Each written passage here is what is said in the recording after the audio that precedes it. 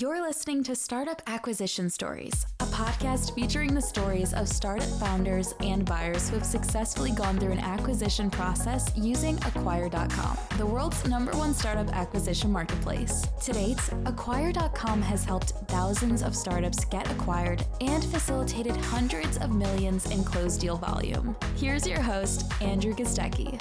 All right, I'm here with Cory, the founder of Solodrop, who recently got acquired for 6 figures. Cory, how you doing today? Good. Thanks for having me, Andrew. Appreciate it. Yeah, thanks for coming on the podcast. Before we get into the business, how you sold it, all that fun stuff, do you want to give listeners maybe an introduction of yourself for those that may not know you? Yeah, for sure. Yeah. So founder Solodrop, basically just a Shopify theme that's put on, you can use on Shopify. But yeah, like I said, before we get into that, I'm a software engineer. I went to college to learn how to basically just build my own products. But yeah, just entrepreneur at heart, Nice. Have you started previous companies in the past? Yeah. So this goes way back to high school, actually, where I tried to start, it's kind of like the classic, high school, college app where it's I want to party with my friends. I want to meet new people, I guess, and kind of have your own group. And I decided to start something called Click. It was Klik. And that was kind of interesting because I tried to start this app in high school, but it didn't actually get anywhere because I didn't really have the funds. I had no idea how to build anything at the time. That was my first thing. I think I was probably 17 years old. And I went on, I tried to go on Kickstarter to do some crowdfunding to raise some funds to do some development. At the time, this was, development was probably triple the cost, than it is now to get this sort of thing done. What year was this? This was probably, I would go with maybe 2010. So that's when iPhone apps, that's when it was all getting started.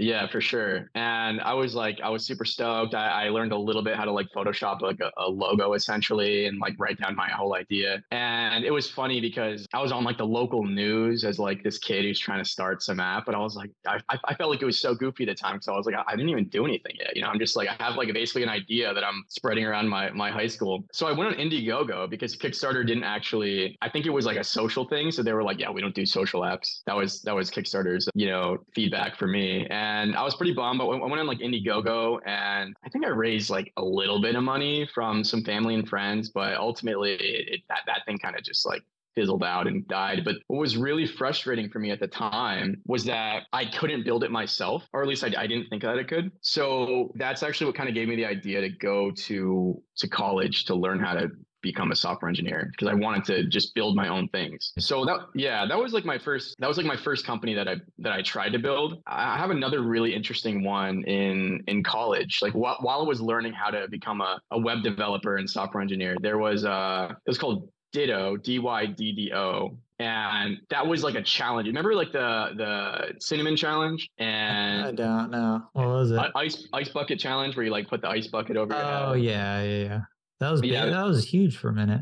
It's huge. Yeah. So there was a lot of these challenges going around. And I was man, there's not a platform for this. It's kind of sort of done on I think at the time it was Facebook. And so I built this platform for it. I only could do the front end for it at the time. And then I just worked with someone to get the back end done. And I had this whole site where you can create a challenge as a host, and then people could submit it and stuff like that. So I had a little small ecosystem, but I thought it was worth nothing. I just let it kind of fizzle out as well. So yeah, those were a couple of my earliest projects that were 10 plus years ago. But nice. Yeah. So you have been an entrepreneur for quite a while. So now I'm wondering, in terms of Solodrop, so I'm sure you made other things before Solodrop. That's just kind of can I assume that? Yeah. So I did a lot of actually non-technical businesses in the past, I don't know, 6 years, because I've been doing Shopify stores. I've been developing Shopify stores for maybe the past 6-7 years exclusively. And that's for my day job. But on the side, I was well, I'm seeing all these stores making ridiculous money, off of just selling pretty basic products. So I did the whole drop shipping thing a while ago. That was my first, shot at that sort of thing. Yeah, just a bunch of stuff that I didn't really know how to do the marketing for. I'm not a marketing guy. So that's sort of where I let things die in my journey. But I think with Solodrop, I learned a lot from marketing and how to get it done pretty much. Nice. Let's talk about that then. what does Solodrop do? I know because I'm looking at the website, but like, Yeah. what is the product? What problem does it solve? And like, what motivated you to start it? Yeah. Yeah. So like I said, I've been building Shopify stores for the past 6, 7 years exclusively as my day job. It's just like something I fell into. And because I started building a lot of these stores and these themes, like if anyone knows what, if anyone doesn't know what a Shopify theme is, essentially it's like this the storefront of your store. It's what the customers interact with. It's how they get from like point A landing on your site to checking out and actually converting. So it's your entire site is like a Shopify theme if you're on Shopify. But yeah, the way that I thought of it was that I felt like I had this like unfair advantage because I knew everything about Shopify themes. I mean, I was sitting here all day just developing and coding for Shopify themes. So I had the insight of like a bunch of these really massive stores that I got to go on the back end of and see, what works, like what is working for them. Like you get the marketing team requesting us to build a certain feature. And, I would see that consistently across like a bunch of sites that I built for all of these brands. And I was like, man, like a lot of these are just like apps that people installed in their Shopify store, or maybe it was something that they just requested to build and it cost them like thousands of dollars to build a specific feature. So long story short, Solodrop is like a collection of all of these awesome features into one single Shopify theme. So it's just a really powerful Shopify theme that it like empowers merchants to just have like really, really cool selling tools to sell their products. Nice. I love how you have, domain experience in Shopify, and then you built a really successful Shopify app just based on what you were seeing in your day-to-day client work. I think that's like one of the best ways to build a business because you're seeing the problem firsthand. Yeah. It sounds like you just productized it. Is that right? Yeah, and it was something that I avoided for a while too, because I wasn't necessarily it wasn't like my first choice in terms of what I wanted to do next. I always have some sort of side project going or some sort of itch to do something else, but it felt like it had to be done. You know what I mean? Like It was something where it was like, all right, man, like I know how to do this. Like I'll just do it. You had to scratch the edge. Yeah, so it just felt like the obvious next step, to make a business at the time. Okay, so you built the product. I assume you started getting, customers probably through the Shopify ecosystem. Did you have like a moment where you feel like you really hit product market fit, where you maybe had a day where you step back and you're like, Solodrop, there's a lot of people signing up for this. What's crazy is that I love that question. So I think it was actually, believe it or not, it was this year, and it was about probably 4 or 5 months before I actually sold Solodrop. So I also had a moment last year. So there's a couple points in the Solodrop journey where this happened. It's super interesting. So just to give you like a quick recap of like the timeline of Solodrop, and so this makes sense. But I started it in like somewhere in the pandemic, right? I built it on the side for a while, just completely solo, decided to code the whole thing. But once I got it out there, it was a serious struggle for me personally, because I've never really tried to do solid marketing on a product. I've always sort of just like either gave up early on with marketing or try to hand it to someone else to help me with marketing or something. So I was like, no, this one I'm going to learn, marketing. And it took me a while to get to that point. But I think it was last year in January where I was like, all right, let's just try TikTok. Let's just try the whole social thing and see if I can make like short form videos for a Shopify theme, which seems super counterintuitive. I felt like it felt like not a fit for me, but I was like, let's just try it. So I made a TikTok account, and within like a month, I think I got like 1.5 to 2 million views on a couple videos, and it did really well. Yeah. And it generated like, I don't know what it was. I think it was like getting close to like 10K in revenue for the business. And I was really like, okay, well, I can actually go to cold traffic and just like, get them to convert, which was super interesting. And you would think that I would just keep replicating that, but I didn't, because I actually didn't enjoy making the content myself. It was like a huge, I don't know if it was my thing at the time to just keep making TikToks. It was kind of like, you hear that a lot from like YouTubers and TikTokers, that it's just sort of like this hamster wheel of content sometimes. So I was like a little bit afraid of that. And I decided to just, capture all of the potential customers that didn't convert, like their email, all that stuff. And I waited a while, and I got, it was like a few months after that point where I was like, maybe I should, potentially sell Solodrop. And fast forward like 8 months later, I think it was, I decided to make it into a subscription model where it was like no longer $200 lifetime. It was actually $20 a month. Yeah, and that's where just a lot more people signed up, because at this point, a lot of people already knew what Solodrop was. It was like getting embedded within the community a bit. And a lot, that's when it started getting like, real MRR. And there was actually like a lot of people who were signing up at that point. I think it was really that point when I made it into a subscription model where I felt like, okay, this is like really working. Like this is like it felt like a real business at the time. So Yeah, I think, when you have like the one-time payments every month, you gotta have that amount of money coming in. But if it's recurring, you can predict the revenue out. So next month, even if no customer comes in, assuming your churn is low, yeah. You really have something on your hands, and then it makes selling the business a lot easier, and then also, increases the valuation. So that's a good move that you did that. Yeah, and that was something that I wanted to do since like I don't even know, man, like day 2 probably of like just conceptualizing Solodrop. But that was something that I felt like I had to do before I sold it. Like I said, I considered selling it like 8 months prior to doing that, and then I was like, maybe let's just try this whole subscription model thing, and it ended up working out really well. So nice.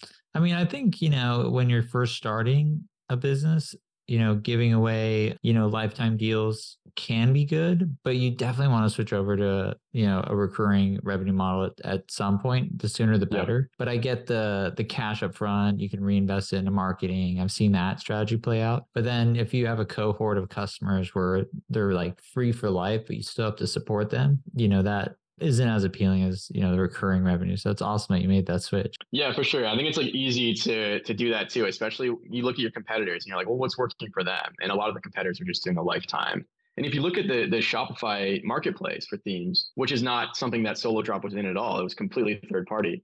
All the marketplace themes are completely just a one-time purchase. So yeah, I agree with what you said. I think it was much better after implementing the subscription model. Nice. So let's move on. So business is going good, and you got customers paying you every single month on a subscription basis. Was there like a day where you just said, okay, I'm gonna sell this thing and put it on acquire.com? Yeah, I don't think there was a day. I think it was a pretty gradual, decision, but it was more like curiosity over time, right? Because I started seeing these customers like retain, like actually like pay each month. And after a few months, that's when I was like, starting to get a little bit curious as to like what can I try evaluating my own business and see how much it's actually worth? And once I started thinking of that, that's when I was like, yeah, I mean, maybe I'll just give it a shot, and it wasn't necessarily like I said, like a moment, but it was definitely a gradual decision of this, just over time of like, maybe I'll just see what happens and see if, is this real essentially? Because this is my first business that I sold. So I didn't prove it to myself at this point that someone is actually going to want to buy, a business for me. So yeah. So at that point I was like, let's just list it and see what's up. Yeah. I mean, when my team saw it come in, because we see Shopify apps sell, very, very fast. So I'm really curious. Tell me about, the first 2 weeks. You go live on acquire.com. What happens? How many buyers reached out? What was your experience like? Yeah. It was, again, this was my first time like listing a business at all. So it was really cool to see. Yeah, I definitely got a bunch of prospective buyers just like in my inbox pretty quick. And I was actually pretty shocked to see that they were not like low value, I guess you could say, like everyone that I talked to was like a real person that actually wanted to chat about it. And, like, honestly, I half expected to get some just buyers that are just completely just like, hey, what's up? This looks interesting. And then never talk to you again. But like pretty much everyone that I talked to was like willing to do a call or, just like wanting to chat or get some more information. But yeah, it was a lot. It was a good amount and it was overwhelming, I think, initially. But yeah, it was a really good experience overall. How many NDAs did you get in total, if I can ask? How many what? NDAs? Oh, I don't remember actually. Yeah, I don't remember, but it was a good amount. It was like more than I personally expected, being like a quote unquote like smaller business. So nice. Okay. So well, definitely good job getting on, phone calls with buyers. I think that's a crucial mistake that a lot of sellers make is they think that you just list it and then you just kind of wait around and then someone's like, I want it. Yeah. But I'm sure as you went on buyer calls, you realize like there's a level of trust that needs to be built and obviously, additional information that buyers need to actually make an offer. Yeah. So I guess, another question is, did you do any sort of preparation for the acquisition in terms of like a transition guide or common questions or just showing metrics or anything like that? Yeah, I thought I did. And I really, I don't think I prepared enough, to be honest with you. So I'll be the first to say my finances with Solodrop were like, it was like, so it was very like, just very muddy. I kept this on a very personal level. This felt like no one was ever going to see this and no one's ever going to touch this besides me. So I tried to get the finances in order beforehand. I know that you guys encourage a P&L. So I definitely was like, okay, let me get a P&L. And I put that up and I connected it to maybe QuickBooks, which I did not have. I did not have QuickBooks at all until the selling process. But I think that was the major thing was like, okay, let's like start thinking about other people seeing my business. Like, what is that going to look like? But yeah, the finances was a really, really big one, I think, was preparing that, getting that to look nice and clean and like understandable, like what's coming in, what's going out sort of thing. Yeah, that can be crucial for a lot of buyers because if they're a financial buyer, they're specifically looking at just, top line revenue, expenses, profitability, obviously other things like growth rate, churn, but you can just see all that from, a simple financial statement. So highly recommend P&Ls. Yeah, same. Yeah. For sure.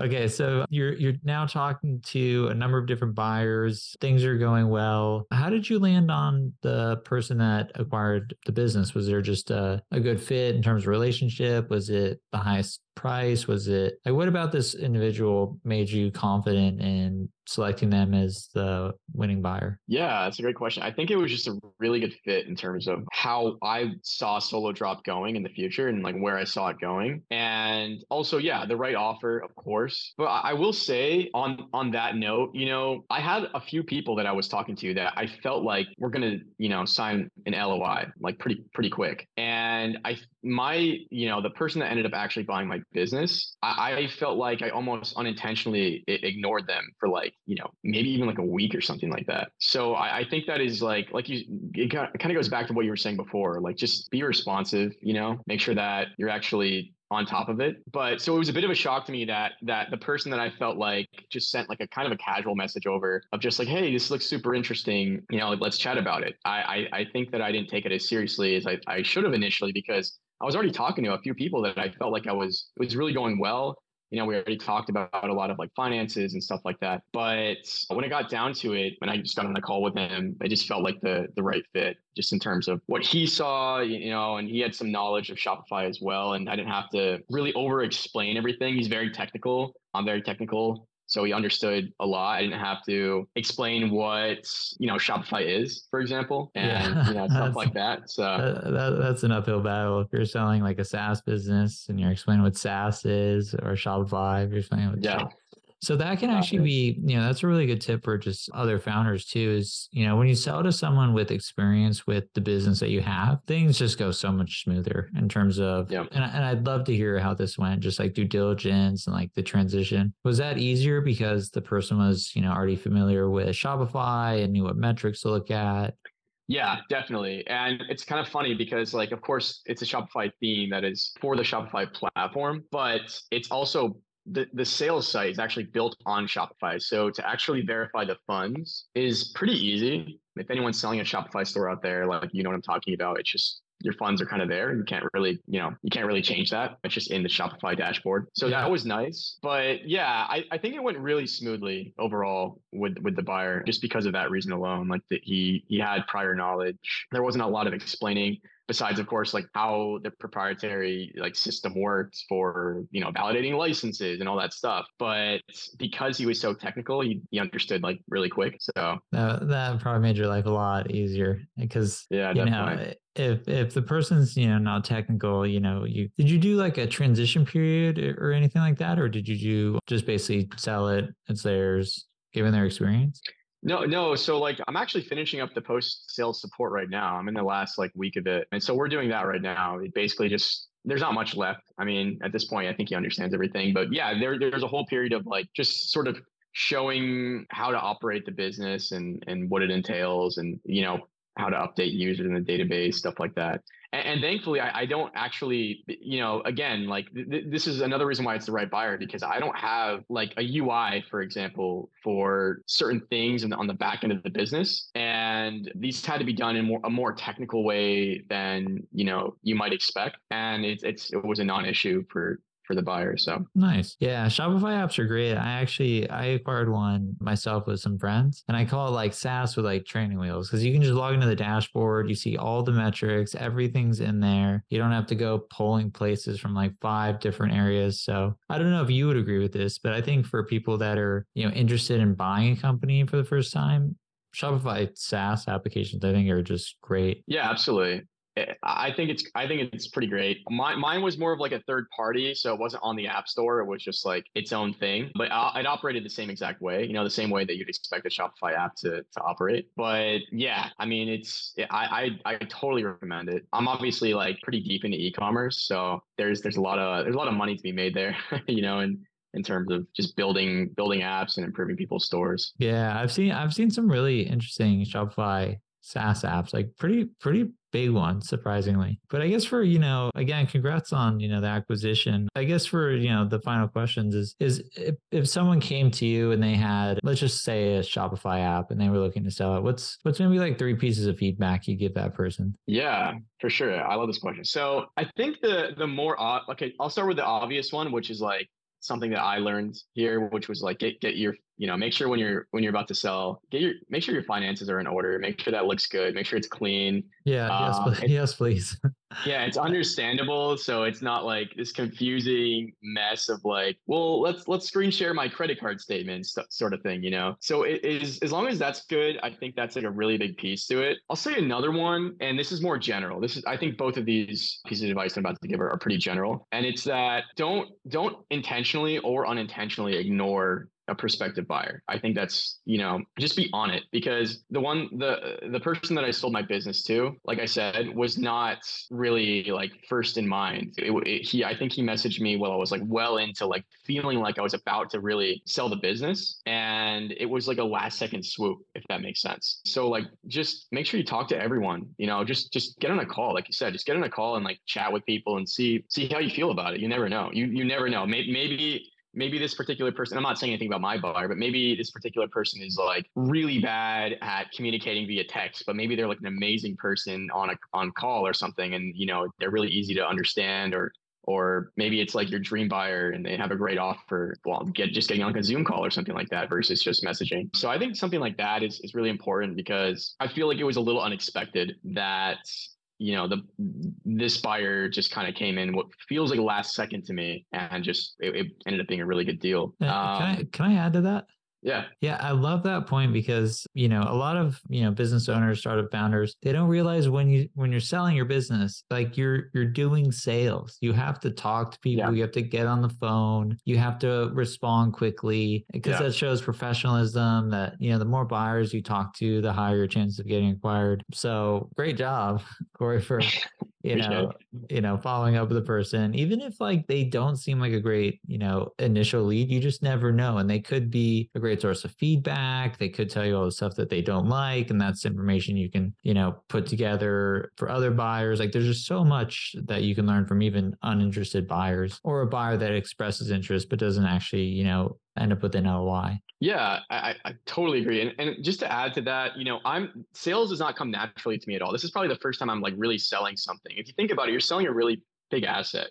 I mean, at the end of the day, you feel like, because you didn't buy this, likely you don't like, you have to remember what you're listing it for is like essentially the value that you're selling it for. So I feel like you need to think about that.